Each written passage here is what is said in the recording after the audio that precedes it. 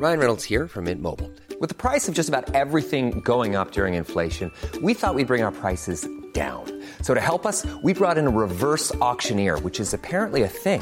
Mint Mobile Unlimited Premium Wireless. How to get 30, 30, bit to get 30, bit to get 20, 20, 20, bit to get 20, 20, bit to get 15, 15, 15, 15, just $15 a month? Sold! Give it a try at mintmobile.com/switch. $45 up front for 3 months plus taxes and fees. Promo rate for new customers for limited time. Unlimited more than 40 gigabytes per month. Slows full terms at mintmobile.com. Hi, I'm Daniel, founder of Pretty Litter. Did you know cats tend to hide symptoms of sickness and pain? I learned this the hard way after losing my cat, Gingy. So I created Pretty Litter, a health monitoring litter that helps detect early signs of illness by changing colors, saving you money and potentially your cat's life. Pretty Litter is veterinarian developed, and it's the easiest way to keep tabs on your fur baby's health right at home. Go to prettylitter.com and use code ACAST for 20% off your first order and a free cat toy. Terms and conditions apply. See site for details. Hiring for your small business? If you're not looking for professionals on LinkedIn, you're looking in the wrong place. That's like looking for your car keys in a fish tank.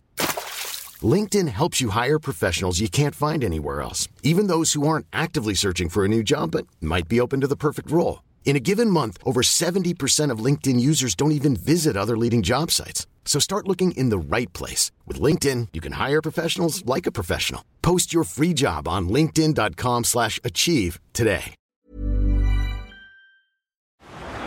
What a save from Mark Howard. Conor O'Keefe, currently free agent. Welcome to the pod. I'll make sure I got that bit in there for a bit of advertisement. Good shout. You walk in at Loughborough and then you got Adam Peaty one side of you, Dylan White the other side of you, Anthony Joshua trains there now. You go in the gym and you see elite Olympic athletes training. You are an absolute flames here. Could he be our first guest to get 100%? To be fair, when I was in Spain, education wasn't my priority. Of course. We did really well in the Copa del Rey. We had Real Madrid home and away. I went to the Bernabeu with the team. I got an offer to go and play in Gibraltar. I think I actually kicked the ball onto the runway once. I have had comments on mine where it's like when you order Ben Foster off Wish, which was pretty much fair enough, I think. We won the league that year. We got promoted into the third tier. Coldest day I had, -29. Coldest outdoor training session I did, -16. There's a lot of room, I think, for kind of goalkeeping analysis within media. What a save from Mark Howard. Hello, everyone, and welcome back to the Yours, Mine, Away podcast with me, Mark Howard, and my mate, producer Ben. Today, I'm very excited to a very well-travelled goalkeeper, is probably the best way of putting it. Conor O'Keefe, currently free agent. Welcome to the pod.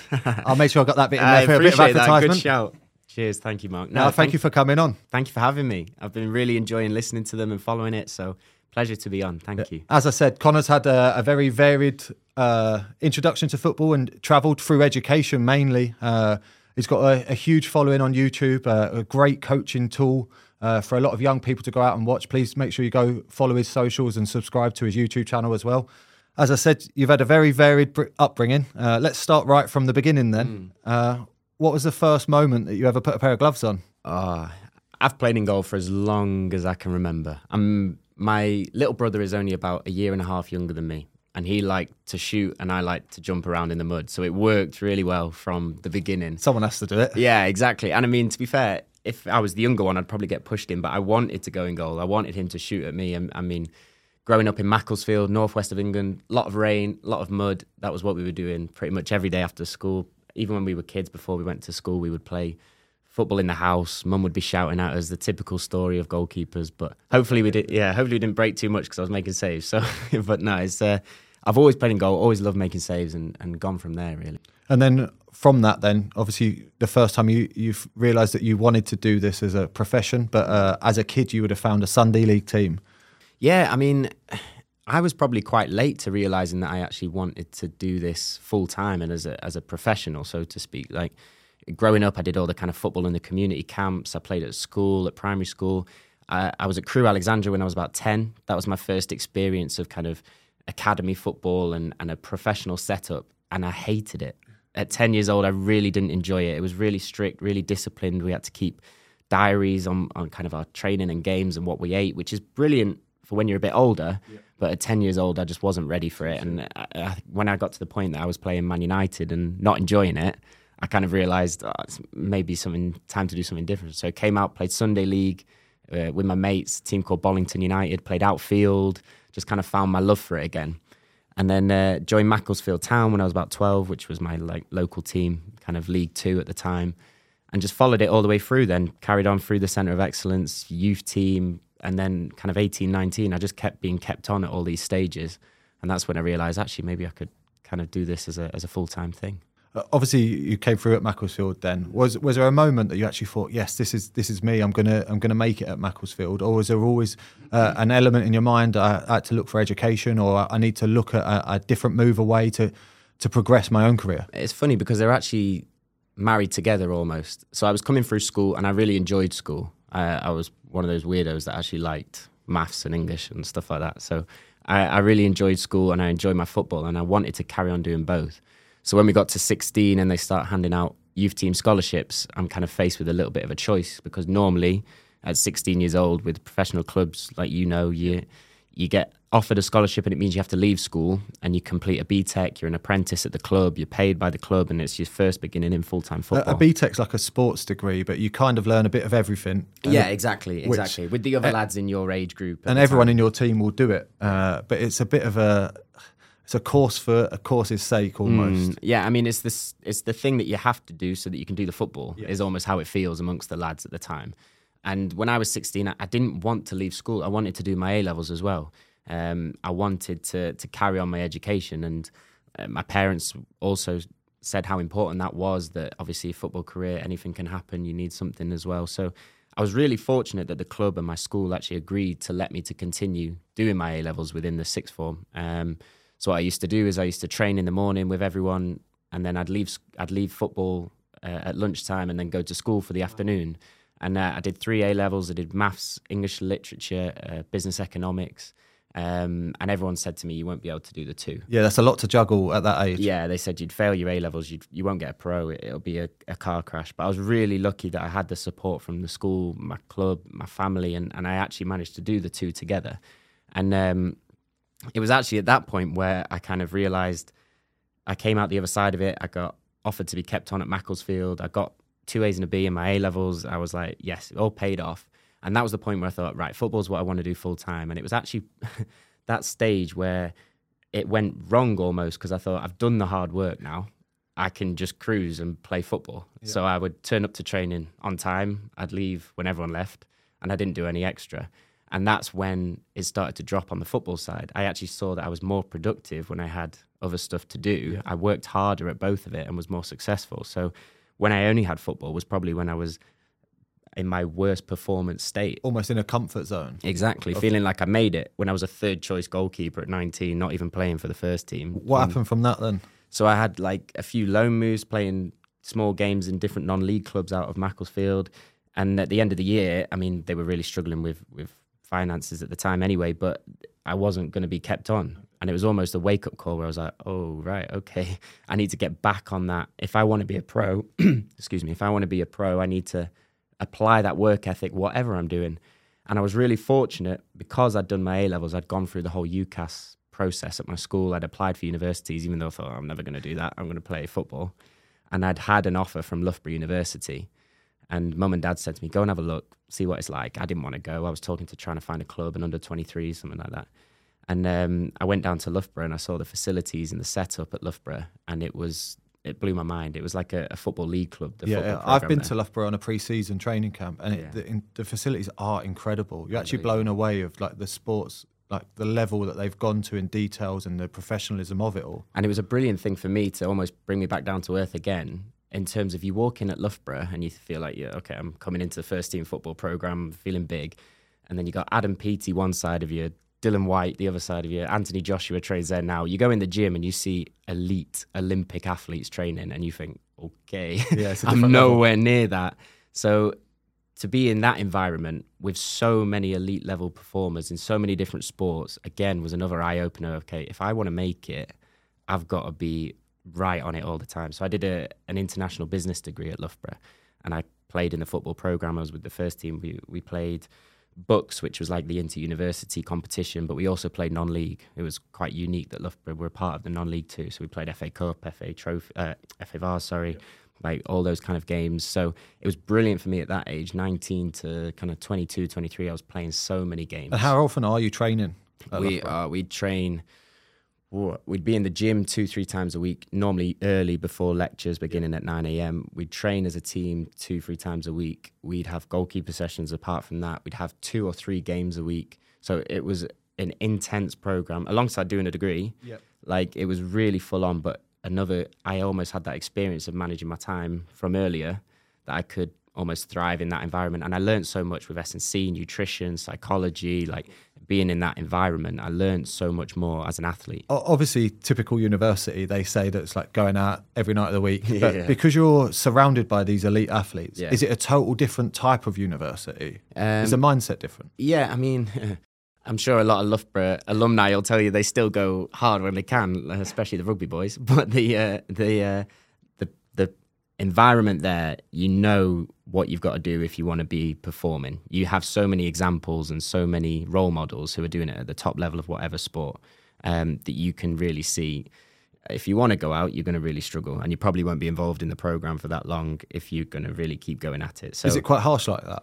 No, I mean, performance is key, but you can see the ones that come in really enthusiastic and then lean towards the more traditional university career almost. So there have been lads that have gone from Loughborough to carry on playing in the Football League who have done really well. I mean, Sam Minahan was at Stockport last season.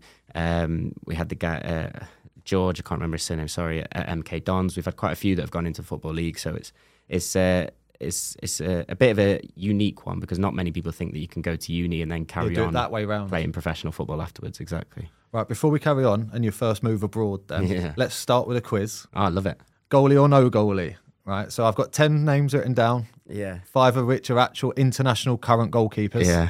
Whether they've played or not. Yeah. But they're in the squads. And 5 made-up names from around the world. Super. Or trick question, basically. Okay. So 1 point for each answer. Actually, I think we got a new leader as well, haven't we? Have we? I think so, yeah. What did he end up on? 8, I think, to beat. 4, I thought it was 4 7. Is bottom and 8 is top. So... Go for 9 then. Yeah, exactly. Set yourself. Well, you've played it. You've played a lot around Europe. You might have heard of a lot more of these names. That's true. Maybe you might have done. Probably right? not. Listeners can head over to YouTube and follow our leaderboard and play along live as well. Right, number 1, Dogan Alemda. No idea. I told you I'm out to trick you. Goalie. He is a goalie. Turkey and Rennes goalie. Love it. Here he is. Look. Oh, nice. Go on, Doga. Drastic haircut halfway through his career. Yeah. Number 2, Matthias Lamouge. Goalie again. He is a goalie. Great start. Faroe Islands goalie. Oh, yes. Some rascal haircuts in the goalie community, by the way. Yeah. Everyone go and check these ones out. Everyone likes to stand out. Right, number 3, Kazuyoshi Miura. No goalie. No goalie. He is the world's oldest footballer. The 55-year-old in Japan. Yeah. Still playing professional football. What a legend. What a legend. That's my aim. Oh, yeah. You'll make that. That's my aim. He looks a lot younger than me already. 3 out of 3. Great start. Love it. Right, number 4, Carl Hein. Goalie. He is a goalie. Estonia and Arsenal goalkeeper. I have no idea with any of these. I'm fluking my way through it. You are absolute on fire here. Go on, Carl. This is the best start ever. 100% record so far. Right. Number 5, Michael Edwards. Michael Edwards. No goalie. He is not a goalie. Nice. More famously known as Eddie the Eagle. Oh, no way. Yeah. Absolute legend. That is a good trick question. Yeah. Half of these names I do put in there to try and throw you off. You might have recognised some of them. So, number 6, Rocky Marciano. No goalie. Yeah, he knows him. He knows him. Big boxer, Rocky Marciano. I thought you might be too young.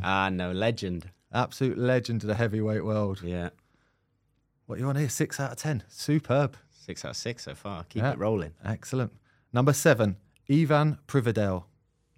Goalie. He is a goalie. Yes. Italy and Lazio goalkeeper. Oh, nice. You are on absolute flames here.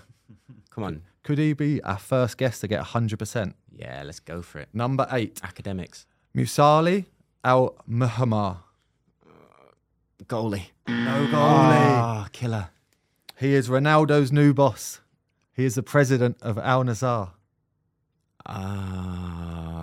Man.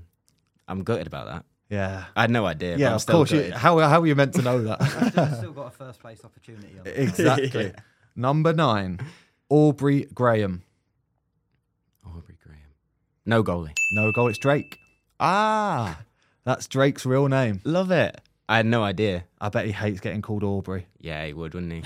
I bet he hates it. If he was in an English dressing room, it'd just be Audrey. Yeah. Oh, it would be. Imagine the banter he'd get off that. Aubrey.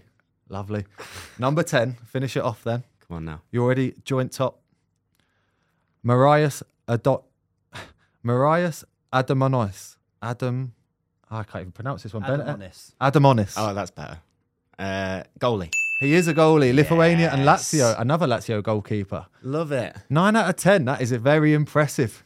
Booyah. I don't see many people beating this, by the way. Loughborough University, ladies and Yeah, gentlemen. that's Get it. yourself down there. Everyone make sure you get a proper education. This is what can happen. Win some road goalie games. Oh, I love it. Right, so from Macclesfield, you said that you had a few loan moves before you went out to Madrid to learn, to further your education. That was great fun. Like, I mean, again, such a unique situation. So part of my university degree at Loughborough was in our third year, we had to either do a year work placement or a year study abroad. And all my mates were going to work in London or whatever, and all these big corporations. And I was thinking, if I go work full time, I'm going to find it hard to keep this progression that I'm going with my football. And my ultimate aim was to get back into professional football when I finished at Loughborough. So I always fancied playing abroad. I always thought this might be quite cool. So it just seemed like a really good opportunity to use that structure to try and play some football abroad. And I looked at where Loughborough were linked with different universities, and I saw that they were linked with a university in Madrid. And I thought, well, I grew up watching... It's a no-brainer. I grew up watching Revista de la Liga. I loved Casillas. Yep. Like, not being the biggest goalie myself, he was a massive role model for me. And I thought, wow, I'm gonna give that a go. So did the whole uni kind of application, got accepted into that university for the year. And then it was about finding a club. And I mean, I couldn't speak Spanish. Never played in Spain before, didn't have an agent. And I was like, well, where do we go from here? And basically sat down with my girlfriend, who very fortunately can speak Spanish. And we basically said, right, we're going to set up an Excel spreadsheet, and we're going to put in every club that's within an hour of the university. And so that went from kind of Real Madrid, Atletico Madrid. Everyone. I've watched your YouTube channel. Obviously. Yeah, exactly. All the way along to like the 5th tier. And we just made this spreadsheet, and it was like manager, goalie coach, email address, telephone number. And I just peppered it like all summer, got nothing back. And I was like, right, okay, what are we going to do now? So then we were like, well, let's book a flight, let's book in Airbnb, hire a car, let's just drive around them all. So that's what we did. Me, my girlfriend, my dad, we just drove to all of these different... Just trying to create your own clubs. opportunity. Yeah, trying to get an option. And I wrote out these kind of handwritten letters in Spanish. Frankie translated it for me, basically explaining who I was, why I was there. And I put them in a gold envelope, because I thought if someone gives you a gold envelope, you're going to have a look. Like if it's a brown envelope... Yeah, if it's a brown envelope, you probably chuck it in a bin, think it's a bill. But I thought if it's in a gold envelope, it's going to be cool, and cost me an arm and a leg in Ryman's. Like they're not cheap, those gold envelopes. But yeah, we basically drove around all these different clubs, handing out these gold envelopes, getting a lot of funny looks off these Spaniards and a lot of no's. But eventually managed to get the opportunity to do pre-season at Rayo Vallecano, which is a pretty big club in Madrid. Yeah, they've been in La Liga or second division. They basically were in the second division at the time, weren't they? Yeah, I think they're in La Liga at the minute. Yep. And I did pre-season with them. That's which was amazing. Unbelievable. And then basically from being there, just kind of word got out that I was around, and I ended up with a club called Fuenlabrada for the season, and they were in the 3rd tier at the time. And basically joined them as as third choice goalie, the young goalie, but a brilliant experience for me to learn a different style of football. My goalie coach was brilliant. The 2 goalies in front of me, one of them had been at Real Madrid, like Codina, and Paul Freixenet had been at Murcia and Espanyol and these different places, and I could just learn so much from them. Learn Spanish, learn the kind of that way of playing. And for me, not being the biggest goalie, it was a great opportunity for me to develop my technique. And I just had the best year there. Oh, obviously, you say you looked up to Casillas. Yeah. With your size, how tall are you? 6 foot. No. In studs on concrete, Yeah, yep, exactly. of course.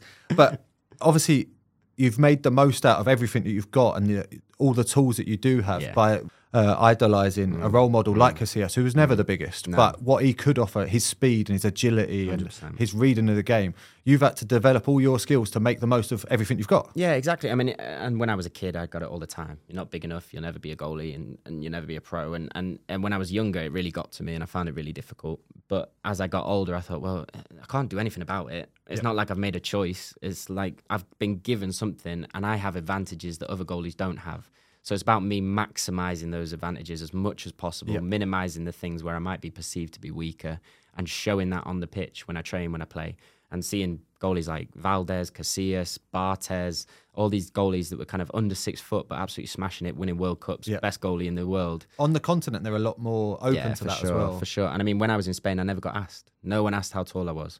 Whereas when I was here growing up, it was everything that I got. Before I even got on the pitch, people were talking about it. So it almost gave me a chance to prove myself as a goalkeeper. Brilliant, yeah. And then once I could start to build a CV, show that I've performed at these different levels, suddenly now at my age, people aren't really talking about it anymore because they've seen what I've done. Yeah. So that's the difference, really. Obviously, your education was the main priority in Spain, but how did you juggle all of that, living in a new place, learning a new language, as well as playing for a new football team? To be fair, when I was in Spain, education wasn't my priority. Like, of course. I'd go to training in the morning, like try and smash that, just learn as much as possible, and then I'd go do my classes in the afternoon. And to be fair, when you do the study abroad, the Erasmus year, it's a bit of a lighter year. Most people do it, and they're kind of off travelling and visiting all these places. I just use my time playing football. And but I mean, like I say, it kind of reflected again. I'd had that experience of balancing football and academics. I could do that. So although my priority was the football, I still obviously had to get the job done with school. But it was exactly the same: training in the morning, drive back to school in the afternoon, and just crack on. And while you were out there, then you started your own YouTube channel. You started vlogging, and you started your journey almost on YouTube. Exactly. Obviously, I've followed you in more recent years as you've become a lot more like globally well known. But yeah, I've gone back and watched some of the old archive stuff, and it's brilliant to watch actually. Yeah. And it's so insightful into that world, how difficult it actually is, and some of the trials and tribulations that you do go through. Well, I mean, to be honest, when you told me that you watched the first one, I was horrified because I know in front of camera how awkward I was, how like stumbling over my words, umming and ahhing, but my whole kind of thought process was I was in this country and I was doing pre-season with this team and I'd never been there before. And like, I didn't get given that. I'd made it. And I thought, if I was a kid, I would have loved to see that you could do that, that you didn't need to be at Man United to make a career, that you didn't need an agent, that you didn't need to even speak the language. But if you wanted to go out, create something, you could do it. So I almost thought, right, I'm just going to literally just document this year, anything that happens, and I'm going to show, like you say, how I'm doing it, how I'm trying to, no faking it, no pretending to be anything I'm not, just literally saying, I'm trying to make a career in this. You'll see it when I do really well and you'll see it when I mess up. And hopefully you'll enjoy that process and you'll learn something along the way. So yeah, that's where it started. And I'm sure in the beginning it was probably just my mum watching and no one really cared. But I was just about to ask that. There. Obviously, you'd maybe started it to document people back home. Yeah. Family, friends and that. And then it just grew and grew. I mean, I remember the goalie coach at the club finding it. And he was like, what's this? Like, why are you doing it? Because especially in football, it's changing now. But back then it was a little bit like, you don't really do anything like that. And I remember telling him, oh, it's a project for my uni. It's like a diary that I have to keep on my year abroad. And then he was really into it. But like, in the beginning, no one watching, but then obviously it starts to pick up. Like you're seeing with this now, like the goalkeeping community is so tight and so together that they'll always support you if you're trying to do something positive and help other people. So yeah, that's where it's from. And looking back now and seeing how far we've come and how many people follow the channel and the community we've built around it, it's amazing. I'm so glad people enjoy that thing. From your experience in Spain then, obviously you didn't go straight back to Loughborough, did you? Well, I finished that year and I had to go back. Oh, did you have to go back? Yeah, I had to go back and finish my degree. I had 1 year left in my degree. And I mean, I'd had such an amazing year. Like, we did really well in the Copa del Rey. We had Real Madrid home and away. Like, I went to the Bernabeu with the team. Like, all this kind of stuff, which was almost kind of pinched me. Like, 3 months ago, I didn't have a club and no one wanted me. That's amazing. And I could do all this stuff. And then, literally, I want to stay here. I want to keep going. But that's what I was going to ask you. Did they try and keep you? Well, I mean, I'd spoken with them and I'd spoken with other clubs. I'd loved the kind of Spanish football. I'd learned a lot, but then I thought about it and I thought, I've done 3/4 of my degree. I spoke with the university. There wasn't a way that I could continue to do it remotely. So I thought it would be a waste for me to not finish that off. And I mean, again, it was another good year to be back in at Loughborough, developing in the facilities there in that environment. So that's what I did for that last year, and yeah, finished my degree for that final year.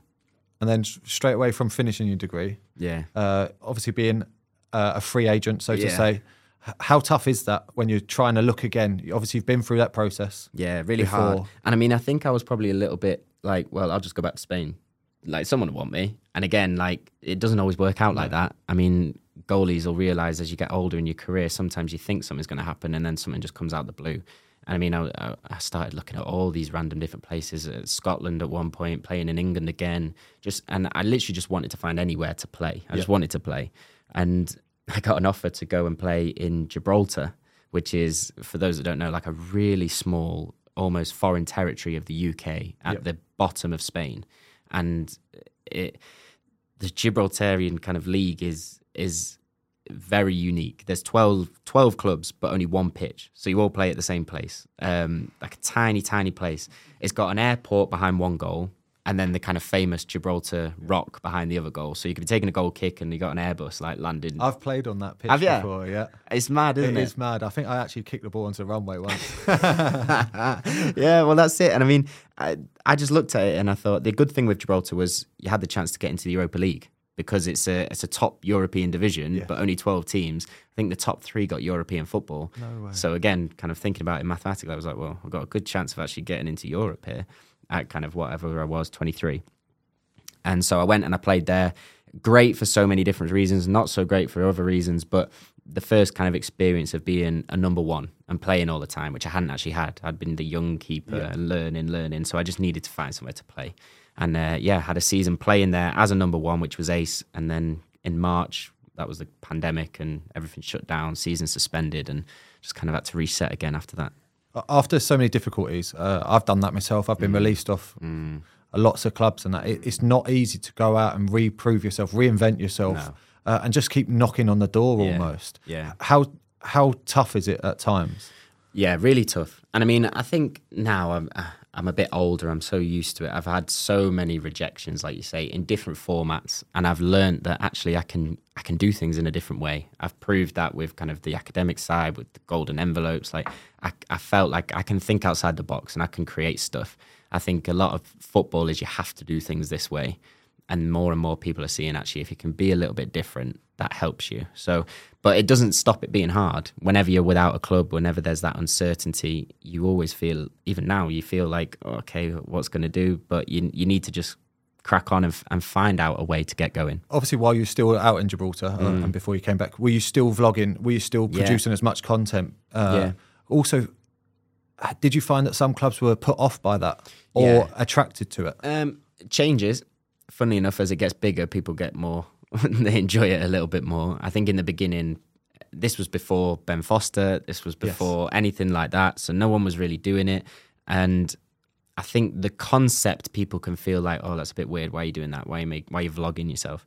But I think as soon as anyone actually watched the content that we were making, they were realising it wasn't some kind of narcissistic self-promotion. It was, I'm trying to show what I'm learning to try and help other people to develop. And we were always very honest with when things went wrong. If I got beat 5-0, which we did in Gibraltar, I'd show that game. Yeah. And I'd be like, maybe I could have done better with this, but better with that. And we tried to use it to learn. At the same time, if I was in Team of the Week or winning, it would be in there too. So we never made it this is just Conor's great channel. Of course. It was we wanted it to be really honest and true all the way through. So I think once people realised that, they realised it was something which could help. And as I've gone through, clubs have realised actually they can tap into that and almost have a new following of people that are interested in the club and want to help the club too. So that's been a really nice kind of side benefit from it. Obviously, you're an intelligent person as well, but doing that on the side, creating more opportunities for yourself away from football through just coaching. I know you do a lot of stuff in the gym, video stuff and that to educate goalkeepers. Obviously, I'm doing this podcast right now to pass on some education and some knowledge to any listeners that want that. Did you ever find there was a point that you went, this is it, this is the moment that like everyone started watching? Was there one video that you went, that was it, like that was the moment? Not at the time. I look back and we had one video before I went to Gibraltar, and it went mad. And I look at the stats now, and it was bonkers. I got like 100,000 views in a day. But at the time, I didn't understand YouTube, and I was like, oh, that's a bit weird. And I didn't even think about it. Please tell me you're talking about the Cells Goalie Wars. Yeah, that's it. That's it. And like, it just... Goalie Wars bangs. Yeah, it just popped off. Facts, that's all it is. Absolutely popped off. And like, I think we went from like 2,000 to 10,000 subscribers in about a week. But I didn't have any concept of how that was or whether that was good or not. We were just I think we did a Q&A the next week. We just carried on doing what we were doing. Like, we didn't have any idea. But looking back now, that really worked. And I mean, I've always been really conscious that I'm a goalkeeper. I want to be a goalkeeper. I want to be the best professional goalkeeper that I can be.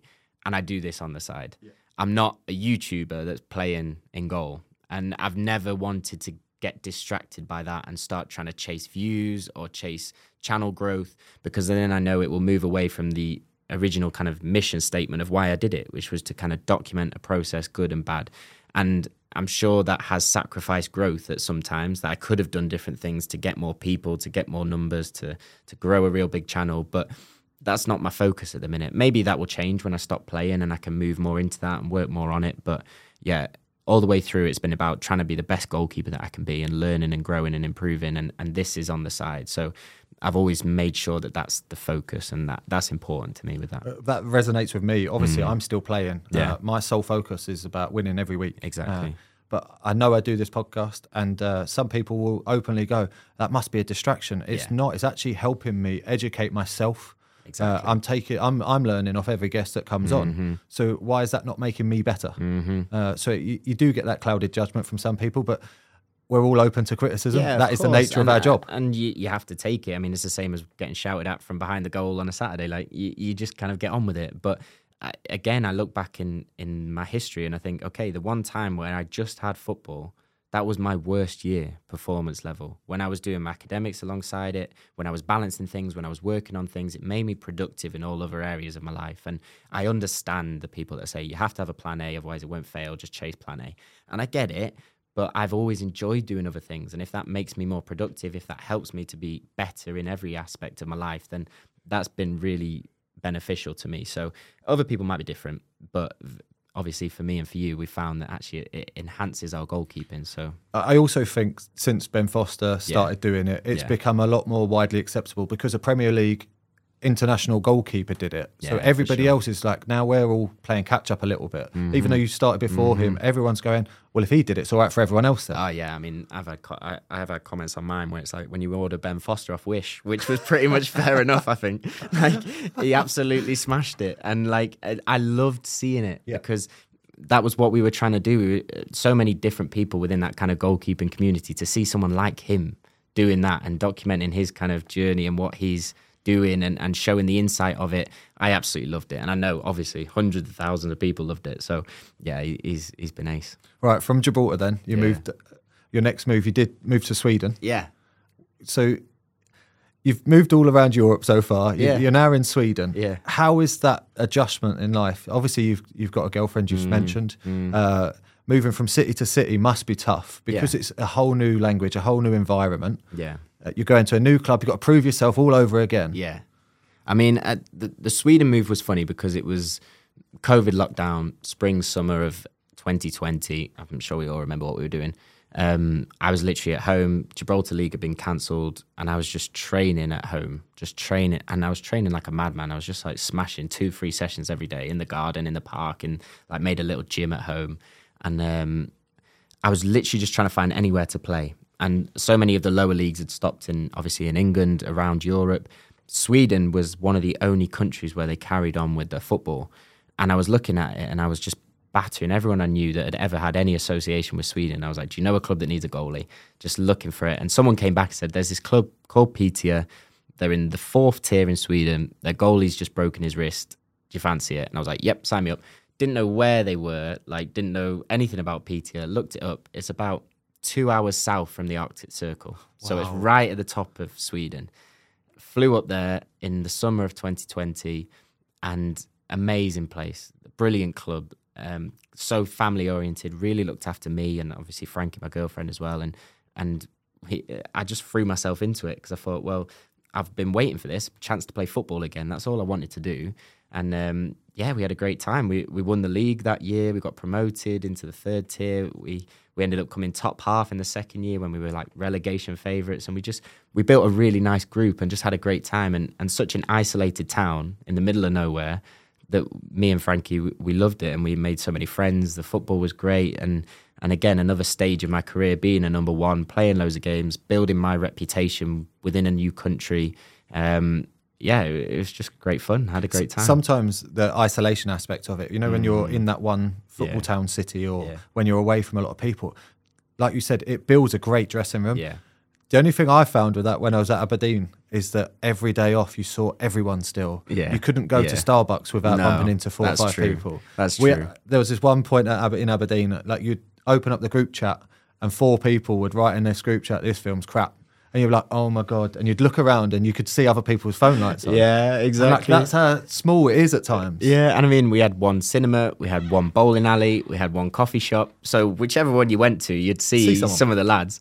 And I mean, luckily, we had a nice group and we all got on really well. We all enjoyed it. So if you probably didn't enjoy the dressing room, it might have been a bit more difficult. What's the extremities and weather like? Coldest day I had, -29.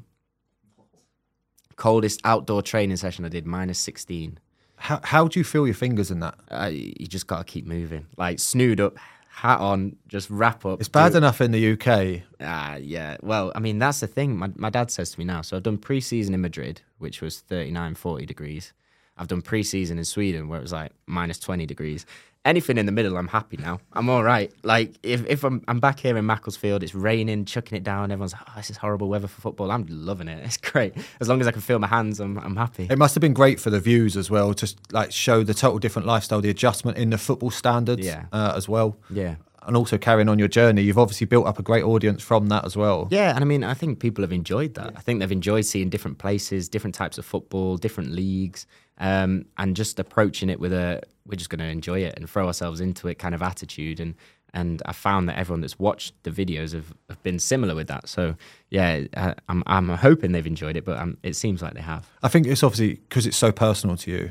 It's your training sessions, but you're also trying to help people. There's like a natural nature element to it. That's why you find you endearing. Yeah, well, I mean, I always think, if I was a kid, what would I want to see? Like, what would I want to learn? If I could kind of have that direct line to a goalkeeper that's doing this as a job, what would I want to take from it? And that's what I always try and come back to. I'm trying to give value as much as possible with each kind of video that we make. So as long as one person can take one thing from it, then I know that video is happy, whether it gets 10 views or 10,000, 100,000 views. Like, it doesn't matter as long as someone takes something from it and it helps them with their game, because I know I'd have loved it as a kid. That's the thing. I think it's so much more accessible now that I've got 2 kids. They just watch YouTube. They don't watch TV anymore. Yeah. So anything that they can learn, I'm trying to preach to them. Like, watch more educational videos on YouTube instead of just watching celebrities do things. And they're massive fans of like football videos, especially my little boy Bobby. He loves watching Billy Wingrove videos. Yeah. And I'm like, it's actually amazing how that the new like young people coming now, they're learning so much more through the internet. Well, if you think when I was a kid, I'm thinking, obviously you had Match of the Day, you had like I said, Revista della Liga when it was on Sky. Like, I'd just sit and I'd try and watch the goalies, but obviously most of it's the outfield play. Like, you see the occasional goal or save or whatever, but if you could have access to a full specific thing on our position, which is so niche, I'd have loved it. I'd have just been on it all the time. And I mean, I am now, even like watching your stuff, watching Ben's stuff. Like, you find the goalkeeping union, everyone pulls together, and like I said, everyone enjoys each other's stuff and helps each other. So as if there's goalies out there, then and they can take something from it, I'd encourage them to find whatever they can and learn from it. Like you said, the goalkeeping community, we are a community. Everyone will say that we get around a campfire, play our banjos. Yeah. Well, they're not allowed to come, so they exactly. can say what they want. It's like they're not invited to that party yet. But yeah, obviously we all do look after each other. It's one of those things that I've spoke about, that when you, after a game, you can't wait to actually shake the other goalkeeper's hand and say, well done, or what about that save? Or I thought that was a difficult situation. And it's because you're so involved in your own state of mind and your own goalkeeping ability that you actually enjoy watching other people play, and you do benefit off that. You learn off other people. And I remember when I was a kid, I used to have to record Match of the Day on VHS, rewind it, and I'd be re-watching it. And like, that's how far that it's evolved now, that like everything's so accessible. It's amazing. I mean, we just get it. We get that other person in that position, and no one else does. Everyone's an expert, but we're actually the one that goes, we understand whether they've had a brilliant game or a tough game. We've been there. Like, we've all had shockers, we've all had worldies, and you can relate to each other. So it is unique and it is special. So you'll always look after other goalkeepers with it. So yeah, it's cool to be a part of. There's never been a faster or easier way to start your weight loss journey than with PlushCare. PlushCare accepts most insurance plans and gives you online access to board-certified physicians who can prescribe FDA-approved weight loss medications like Wegovy and Zepbound for those who qualify. Take charge of your health and speak with a board-certified physician about a weight loss plan that's right for you. Get started today at plushcare.com/weight loss. That's plushcare.com/weight loss. plushcare.com/weight loss. Hi, I'm Daniel, founder of Pretty Litter. Cats and cat owners deserve better than any old-fashioned litter. That's why I teamed up with scientists and veterinarians to create Pretty Litter. Its innovative crystal formula has superior odor control and weighs up to 80% less than clay litter. Pretty Litter even monitors health by changing colors to help detect early signs of potential illness. It's the world's smartest kitty litter. Go to prettylitter.com and use code ACAST for 20% off your first order and a free cat toy. Terms and conditions apply. See site for details. This is Matt Smith, and this is the glove review on the Yours, Mine, Away podcast. Right, before we continue, can we talk some gloves? Oh, yeah. Always talking gloves. Yep. Right, so what gloves are you currently wearing? I'm on the Callia gloves at the moment, so you can grab one if you want. But, yeah, so I saw these ones behind, so that's nice to see. I'm glad that you've got them on the Big Joe Hart's gloves behind very impressive glove wall. These ones slightly different. So these are the Powerlight model, the negative cut, which is my kind of personal favourite. These are what I've been wearing basically this last season. They've got a whole new range kind of coming out, which will be next year. But these were the ones that I was wearing this last season gone. So I actually played football against the owner when Kenny Arthur. He played in Scotland, and when I first made my debut, I think it might have been my debut season for Falkirk. I think I actually came across Kenny back then. He's someone that I've recently got in contact with through one of my old goalkeeper coaches, Paul Mathers, who's gone into coaching for the SFA. So Kenny's obviously a great person. Kenny's as well. a legend, and he's him and Greg and everyone involved in Calais. They've done a great job in kind of building the brand. I mean, I've been with them since probably about 2019, I think. That was roughly the time that he had KA gloves. Yeah, and it transitioned into Calais, exactly. And from speaking with him then, they've always looked after me really well. I've always enjoyed working with them. We've done some really cool projects, like we did stuff with Joe for his new gloves, and now to see keepers like that wearing his gloves and wearing the Calais gloves, it's brilliant to see how much the brand is growing. But they're great people, kind of obviously UK based, like you say, in Scotland, and I've loved working with them. But I wouldn't do it if the gloves weren't great. Yeah, like we say with goalkeeping, that's the most important thing. So I absolutely love the gloves. I love playing with them, and it's just an added bonus that the company are brilliant. What size are you? 9. 9. Yeah, that's pretty standard now. Yeah. We had Big G in last week, and he was actually a size 12. And I'm a size 11, and I was like, wow, that's impressive. Yeah, that is impressive. Yeah. I mean, like you say, you're seeing some that, I remember you talking on previous episodes, some that like the massive gloves, like to wear as big as possible, some that like it as tight as possible, the smaller ones. So it's nice to see how many different variations you have. But yeah, I'm not sure I could hack a 12. Yeah. Well, when I came through, obviously I've spoke about it when I was at Arsenal and that, Jens Lehmann used to practice spreading his fingers apart. So he'd walk around the building, just even like if it's just a lunch, he'd walk around spreading his hands, just so that he visually would like...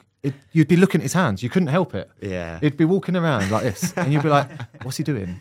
And then I think he naturally would wear bigger gloves than he had to. Yeah. It's just like that perception of like, his hands are massive, never going to score. I mean, as a United fan growing up, Jens Lehmann used to be like unbelievable keeper. Unbelievable. And you'd just be like, God, get out the way. And he did away with his big hands. Yeah. I remember met plenty of saves. Big Nike Vapor gloves. Yeah, on. Exactly. Big white ones just coming out of nowhere. But yeah, what a keeper. So obviously you've spoke about the cut and that. Is there anything that you specifically ask for in a glove? I still wear the spines, a lot of keepers. Oh, nice. But obviously you've got the straps on them. Yeah. Is there anything that you have grown to love or hate about a glove? I like it to be tight on my hands. Like, I like to feel like it's just an extension of my hand. I don't want kind of excess material or kind of if it's getting wet, anything getting soggy or anything like that. And I mean, as we can see from here, they're getting so streamlined nowadays. I do like to have a strap. I like to have some form of strap. I mean, I've played with strapless gloves, but I do prefer some sort of strap. And I mean, like I say, the negative cut almost gives me that feeling where it feels like just an extension of my hand. So that's the main thing. And if they look cool, obviously, it makes you feel good too. How often do you change your gloves? How many matches do you normally wear them for? I'm not bad. Like, I mean, I'm fortunate now, obviously, that Cali are looking after me. But I mean, I probably still change them. I probably wear a pair for about a month. So I wear 3 or 4 games, I'll wear a pair.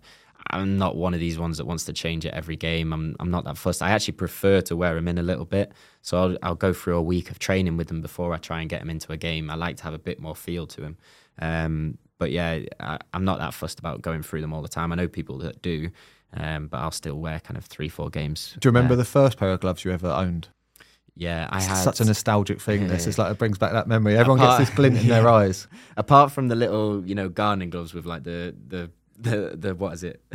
The rubber bubbles. The rubber bubbles on the front, exactly. Apart from them, I remember having an Adidas pair of Finger Save, dark blue. I can't remember what they were called, but it was dark blue on the back with like a silver disc with Adidas, and they had the spines in them. And that was when I was about 9, and I loved them. And growing up, I wore spines in mine when I was a kid. But yeah, the Adidas ones going through, I really liked when I was younger. Because, I mean, again, Edwin van der Sar used to wear them. Shea Given. I was a massive fan of both of them. Yep. So, like, I'd love getting them off like, just for keepers or whatever, just keepers, and be anxiously waiting. And you'd build up the courage over months to ask Dad for his credit card to maybe get a new pair. Yeah. And, like, you get maybe one a year and you were absolutely buzzing, but, yeah. It's mad when you was a kid, you used to make gloves last. Football boots had to last a season. And if you got 2 or 3 pairs during a season, you was delighted. Yeah, buzzing. And they were really worn by Christmas, really bad. Sure. Holes in the thumbs and all sorts. That was the first thing on every Christmas is I want a new football kit and I want a new pair of gloves. Yeah, unbelievable. Santa was good. Right, as I said, you're currently out of contract. Yeah. What is it like now? What are you up to? Obviously, you're training on your own as much as possible. Yeah. I mean, the Swedish season's a little bit different. So we run from April to November. So again, I was with PTO last year. We finished the season. We did well. We beat the kind of previous season's targets, but I felt like I'd kind of come to the end of being at PTO and I was ready for a new challenge. And I still feel like I would like to go back and continue playing in Sweden. There's been some stuff where I could potentially go back, and I'm still kind of waiting and talking with that. But again, at this point, when you're kind of out of contract, you're a bit apprehensive because you're not sure what's going to happen. You're a bit nervous. You're a bit kind of almost stressed. I think it's probably worse for Frankie not knowing where she's going to end up going. Exactly. People don't realise how the stress it has on your family. Yeah, exactly. And I mean, we're used to it by now. We've done it a fair few times, but it still gives you that a couple of nights where you're kind of tossing and turning and thinking what's going to happen. But it also gives you the excitement. There's so much potential opportunity out there to do, whether I might come back and play in England again, try a different country. But like I say, I'd like to continue playing in Sweden. I think there's going to be some kind of potential to keep doing that. But yeah, at the minute, it's a bit of a wait and see. Obviously, the transfer window's open for pretty much everyone around the world in January. So, like you said, you've got to keep your option open. It's a horrible feeling. I've been there myself where you're sat by the phone. Yeah. You're either waiting for an agent to phone you, you're 100%. Waiting for clubs to phone you, you're trying to be proactive, even using the likes of LinkedIn. Yeah. Which is a great way of connecting with people. You're using all these different tools to just try and get that opportunity. Yeah, and I mean, there's so much kind of talk through the season. I think that's the hard thing that I've found to balance is I've always kind of felt, right, in the season, I just want to focus on my football. I just want to smash it as much as possible because then at the end, that'll speak for itself and create an opportunity. But then you get to the end and realise, actually, this goes on all year round. You need to be making connections. You need to be talking to people. You need to be building relationships to try and find that next place where you're going to play. So yeah, it's exactly that. Going through LinkedIn, talking to people, sending messages, trying not to be too aggressive with your prodding, but at the end of the day, you've got to create something. So like we've seen in the past, sometimes you've got to think outside the box with it. But it's always fun. And that's the thing, you try and connect the dots yourself. You're looking for injuries. And obviously you're more open than most as well because you're willing to travel anywhere. Yeah, exactly. But you are looking on team sheets, you're going, that goalkeeper got subbed off. Is there an injury there? Is there possibly an opening? Yeah. I don't think people quite appreciate how stressful these sort of moments can be. Yeah. But like you said, it's exciting on one hand because you are sat by the phone going, oh my God, I'm moving to Dubai tomorrow. And then you could get another phone call saying, actually, you've got a better offer in Kazakhstan. Yeah. And you just don't know. Yeah, exactly that. And I think, almost kind of naively, I think some people think because now having played in different places, built a reputation, people actually following, knowing what I can do as a goalkeeper, you think that might create more, but you're in the same position as everyone else when you stop. It's not the most stable of careers as an athlete. You know that anything can happen at any point, but you just have to seize those opportunities. And like you say, stay positive with it, hunt things down, be patient, and and trust in the process and the plan. And I'm sure something happens. And with your education background, are you looking to develop that more as well? Are you looking for business opportunities, or you still? I don't. I think it'll be a while until I do another exam. Sitting down in the exam hall, like I did think.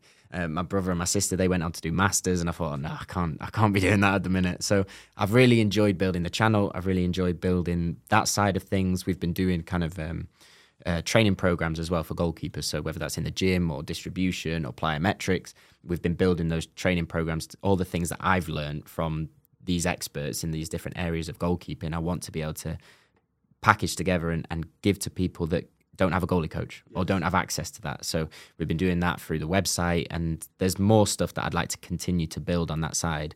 But like I said before, at the minute, at this point in my career, there's still a lot of things I want to do on the pitch. So that's always going to be my focus for now. Finally, I wanted to get round to finishing off with your YouTube channel. You've got over 75,000 subscribers. Yeah. Your highest video is done, I think, 360,000 views.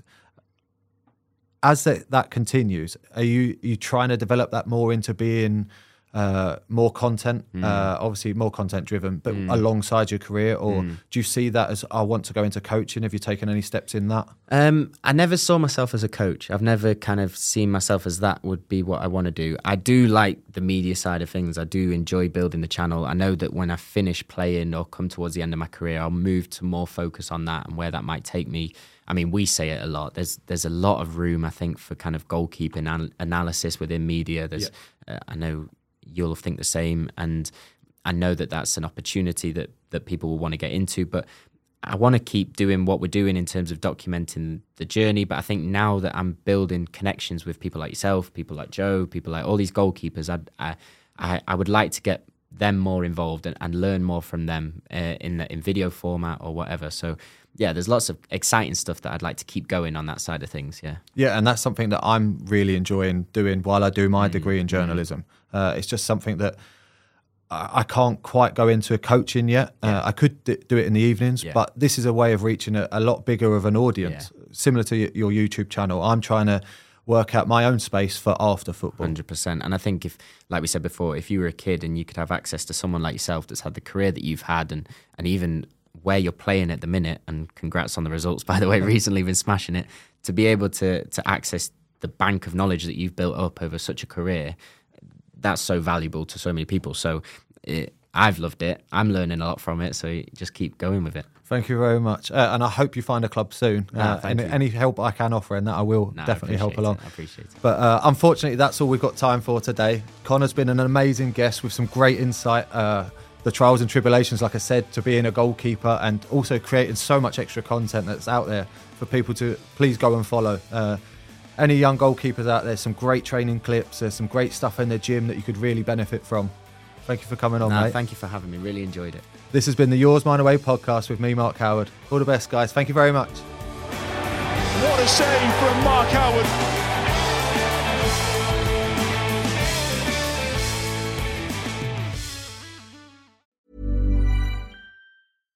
Hi, I'm Daniel, founder of Pretty Litter. Cats and cat owners deserve better than any old-fashioned litter. That's why I teamed up with scientists and veterinarians to create Pretty Litter. Its innovative crystal formula has superior odor control and weighs up to 80% less than clay litter.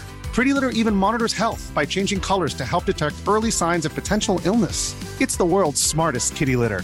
Go to prettylitter.com and use code ACAST for 20% off your first order and a free cat toy. Terms and conditions apply. See site for details.